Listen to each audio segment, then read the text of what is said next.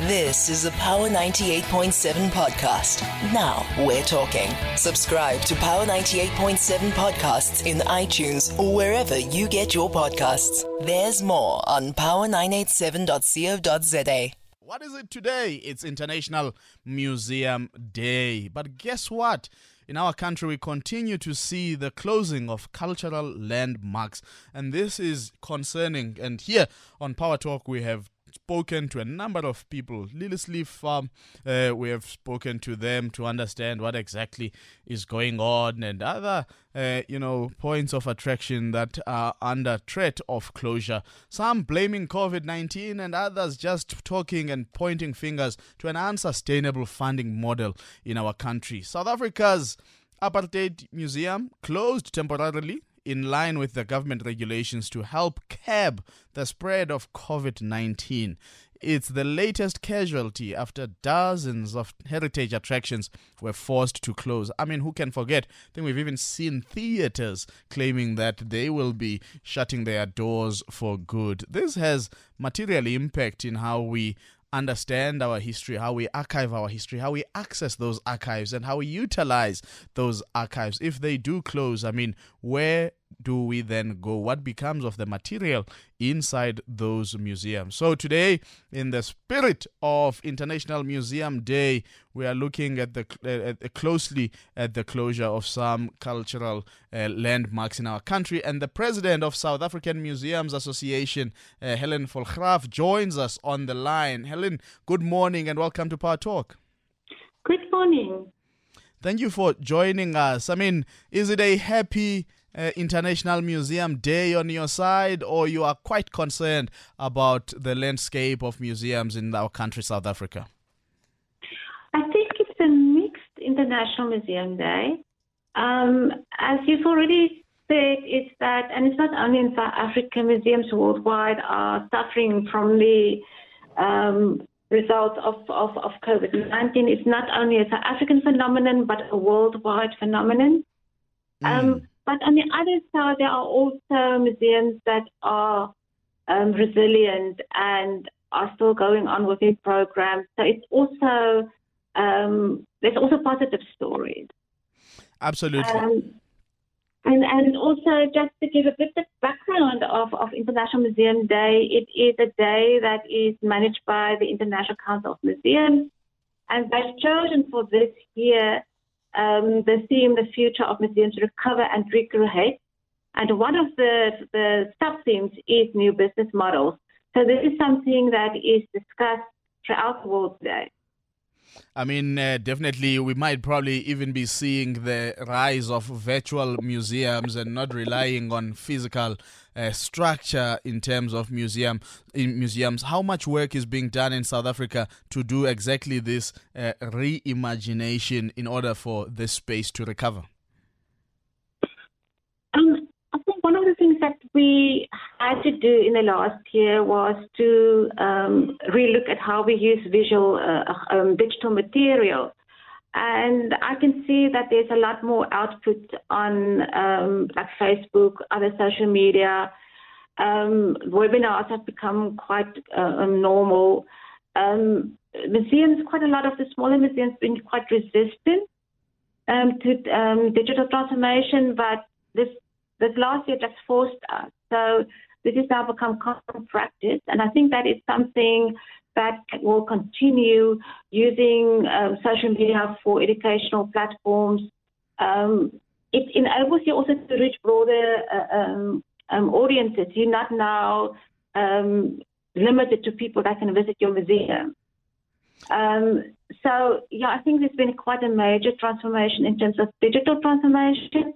The problem with digital transformation in the South African setup is that not everybody's got access to data. Yes. So these things that we've put in place to survive COVID actually are now started with a new way of excluding people from our museum spaces. And that is something that we will need to address. I find in general that I don't think virtual museums and digital material will replace museums. As people become COVID tired and they actually have a need to go to places again and to meet people at places. So I think it also, people are now more appreciating spaces that they can visit with friends. Absolutely. And what happens, though, Helen, to some of those artifacts and, collections that are in those museums today? When we hear that a museum might be closing, what becomes of that material? According to our professional ethics, those collections must be offered to a similar organization, preferably a museum. And I'm not sure it actually happens in all the cases. So, according to professional ethics, a museum collection may not be alienated. Some of our collections are protected by the Heritage Resources Act, in that you can't just sell them or anything. You have to go through a process to accession them from your collection. But not all the collections are protected in that way. So ideally, they must be given to another museum that can take care of them. And just to quickly tell us, what do we know about the status of the Apartheid Museum as we speak today? Are they facing imminent closure, or there is a possibility that the situation can be rescued?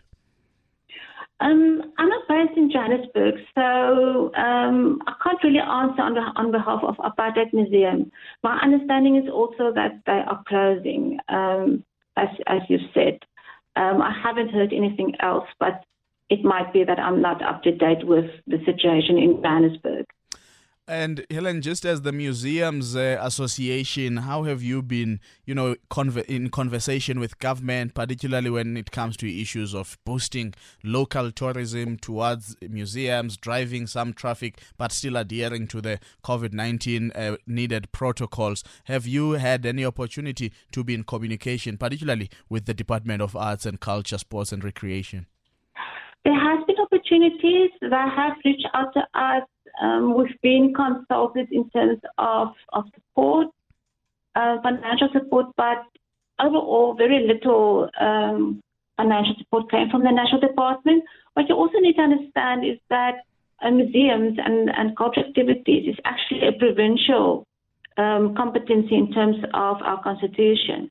So your main action should actually happen on a provincial level. And there, different provinces have different experiences. So some provincial governments actually do help and they do assist, and others may be in less of a similar position to assist. My guest is the president of South African Museums Association, and the line to dial is 0861 987 000 if you do have a question to put to her. Helen, before I go to the line, I just want to ask, when you talk to some of the cultural heritage sites or whatever heritage sites in actual fact, be it political, be it historic, and so on, there is this cry that the funding model in our country is somewhat limited in assisting these institutions to thrive. Do you have a view on this issue and whether or not we should relook the funding model for some of these heritage sites? And something that's been discussed before is the way that museums, how they fit into the whole different spheres of government. There's a few national aided, there's some of that are provincial, but there's a lot of community museums. So it's a very unequal field between museums. And I think one do need to think about how one can address that so that the playing ground is more equal. Okay, let me just go to Patrick on the line. Please do hold for me, Helen, before I take this call. Patrick, good morning. How are you, Mtlekas? I'm well. How are you today? I'm good, thanks. Yes, I wanted to ask a question on the heritage assets. One of the biggest items on government balance sheet is heritage assets. Now, I wanted to know from Helen, other than getting visitors to the museums, is there any other way we can benefit as a country from those heritage assets, maybe selling them off or trading in them in some sort of way? Okay, I'll put that question. Thank you very much, Patrick. I'm sure, Helen, you did hear what Patrick had to say. Any response to that? Yes, I've heard. As I said, museums we don't sell. It is once something is in a museum collection, it stays there forever. That is the basis on which we operate. It does not mean that we can't work in partnerships with other organizations, like having shops, promoting opportunities for the creative industry, to showcase what they do. But our objects, it is international law. It is the basis of what a museum is about, is to protect it and to keep it for future generations. So if you want to use heritage resources to generate funding, you have to look to heritage resources outside museums. And I think one have to be careful, because that is another way. It's a once-off. You get money. And then what? Then it becomes outside the hands of it's not accessible to the public anymore. So the whole purpose of this is that it belongs to everybody and not to the rich few. Mm. Now, Helen, I mean, if we talk broadly in terms of access to some of these museums, I mean, if you go to KwaZulu-Natal, for example, there's a museum, Engome, just outside Dundee. How are you driving, awareness and campaigns to ensure that some of the museums that are great historic, archives because of where they are situated, but they may be somewhat remote, that people are accessing them and that they are aware of them? As an association, is there any work that you do to promote such museums? We are not that much. We are promoting the museums through our database and having a website. But a lot of the marketing is actually done, besides the national body, we also have regional bodies. And a lot of the marketing is done in the regional bodies, organizing local meetings, reaching out to local organizations, having fairs. For example, in the Western Cape, we have the education fair every 2 years, where we invite all the educational departments and schools to come and see what the educational programs are. So we do work, and I know in KZN is also an educational forum that do that kind of work.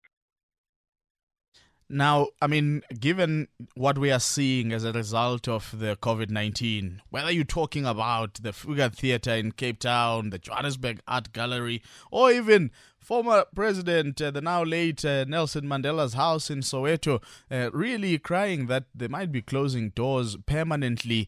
I know we spoke about, the transitions, this reimagination that needs to happen for museums, going virtual and all, but you still believe that the museums will remain within the four walls that surround them in some instances. What is it that you pin your hopes on for the future of museums in our country?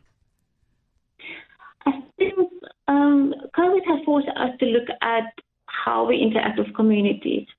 A lot of the museums that showed resilience you must either have a very wealthy benefactor, which are very few museums, but the museums that showed resilience are the museums that have very good relationships with a local community.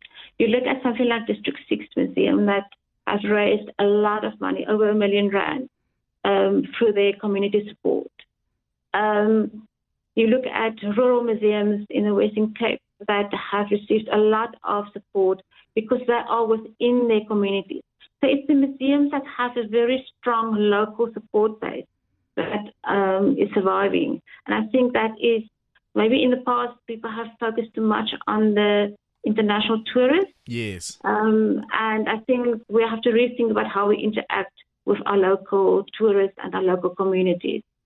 We are talking all things museums here on Power Talk this morning. It is the International Day of Museums, and my guest is the president of South African Museums Association. The line is 0861 987 000. Helen, I've got a question for you from Twitter.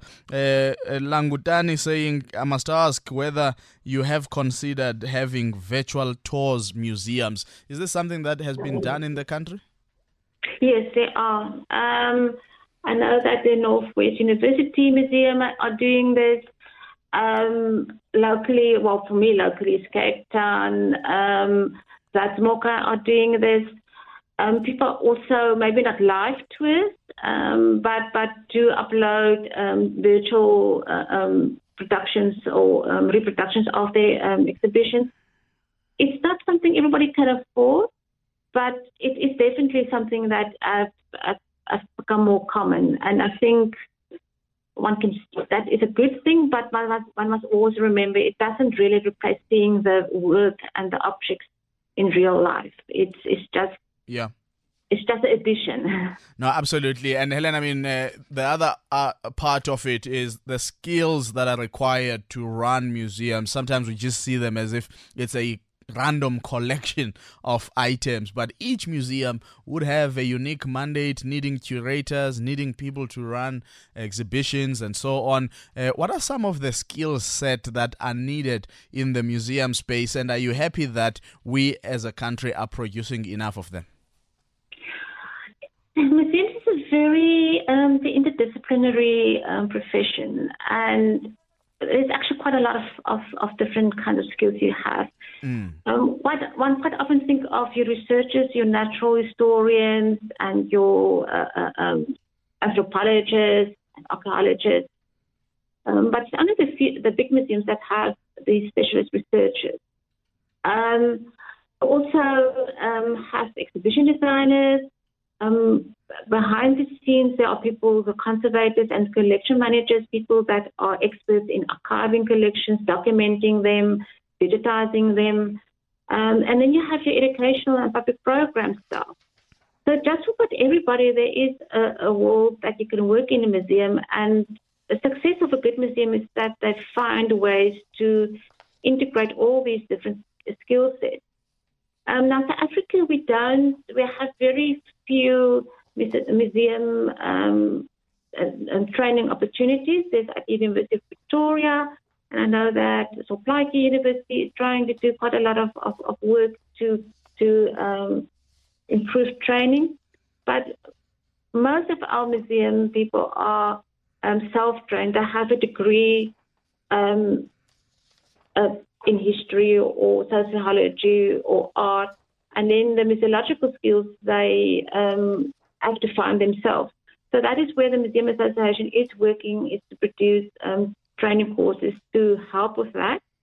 Certain fields like conservation, which is a very scientific process, except for the University of Pretoria, there's nothing in South Africa where people can study for that. So, yeah, there's a lot of more work to be done to make sure that our museums, museologists are up to international standards. But that doesn't mean we have actually a core of people that can talk with the best in the world. What we need to do is to spread that information, that it becomes more accessible and that all museums actually can share in that. Absolutely, and for that to happen, there's also awareness needed, some resources that must carry through. We have seen some, universities even having specialized research chairs that try and close a particular gap. You are mentioning the University of Pretoria. Are you seeing enough funding that is going towards the intellectual process of helping museums to continuously survive and reimagine themselves? See, that is again where you're having with the chicken or the egg. Because a lot of these courses have done great work and they have great programs. But your average museum staff member don't earn a big salary. It's not the best paid. If you want money, stay out of museums. So they are lacking students because people can't afford to study further. So it is to be able to make these courses really economically viable, you need more students. And for that, you need more support for studying.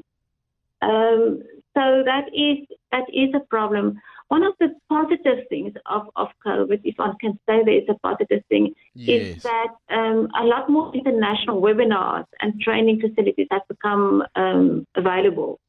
So I think a lot of us have done over the last year have attended international conferences that we couldn't before because these are now available online. Now, in so far as partnerships are concerned, Helen, your association definitely, no doubt, has a number of global partnerships, global access, conferencing, and all of those things. Somebody listening in and wanting to get in touch with you, interested in doing work in the museum space, do they have an opportunity to do that? Yes, we will probably then refer you to a regional committee where you can be more hands-on. Internationally, how we are structured is that the African Museums Association work with South African museums. But we have a sibling organization called the International Council of Museums that have a national committee in South Africa, ICOM SA. And we work through ICOM SA with International Council of Museums. We serve on each other's council so that we work together. So, for example, last year we had a conference about decolonization in museums, and we had a joint conference. It was between SAMA, ICOM SA, and then an international committee from ICOM. So through ICOM SA, we engage with international museum world. Just lastly, Helen, considerations of, assistance. We have seen a number of relief funds coming from government, whether from a tourism department point of view or arts and culture. Have museums been part of this COVID-19 relief funding mix? And are you happy with the levels of relief given to various members of your association? We did receive funding. For example, as I said, I'm based in Cape Town, and I know that the Western Cape government gave some funding to museums in the province. I know that the national department also assisted, but it's not enough. I think that the need is just so big that there isn't enough funding, and in the end, it was just a band-aid. So yes, it's a sad time, and it's really testing our resilience and our survivor skills. And business, you said they can be involved, but can we see businesses wanting to buy a part of museums, or they must just be benevolent givers if they want to be involved in this particular space?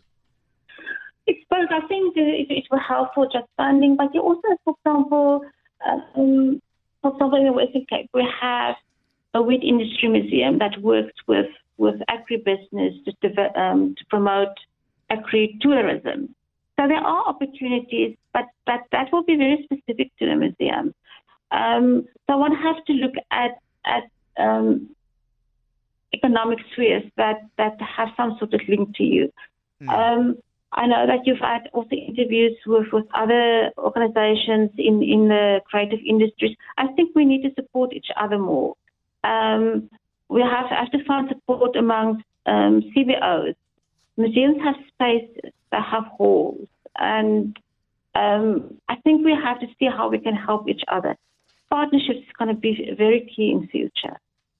And of course, some have had those partnerships with schools and other, community movements, hosting events in those museums and so on. So I suppose you are saying this has to happen. But given that we are still dealing with the episode of COVID-19, it might actually be quite a way out to have that happening. What would be the survivalist form now for museums going forward, Helen, under the current uncertainties of COVID-19? For the moment, museums are open, but under restrictions. And I think it's different from different museums. Government-funded museums are surviving because their salaries are paid by government. There's been budget cuts, but they keep their doors open. The museums that are struggling are those that are depending on entrance fees.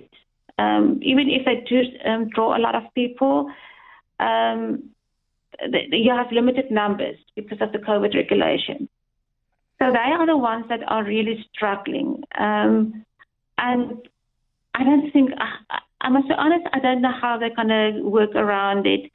Some of the museums have been very creative, but they will have to find other sources than just interest fees. And I think one of the challenges at the moment is that while we're doing a lot of things online, it kind of destroyed our income stream because most of these webinars are for free.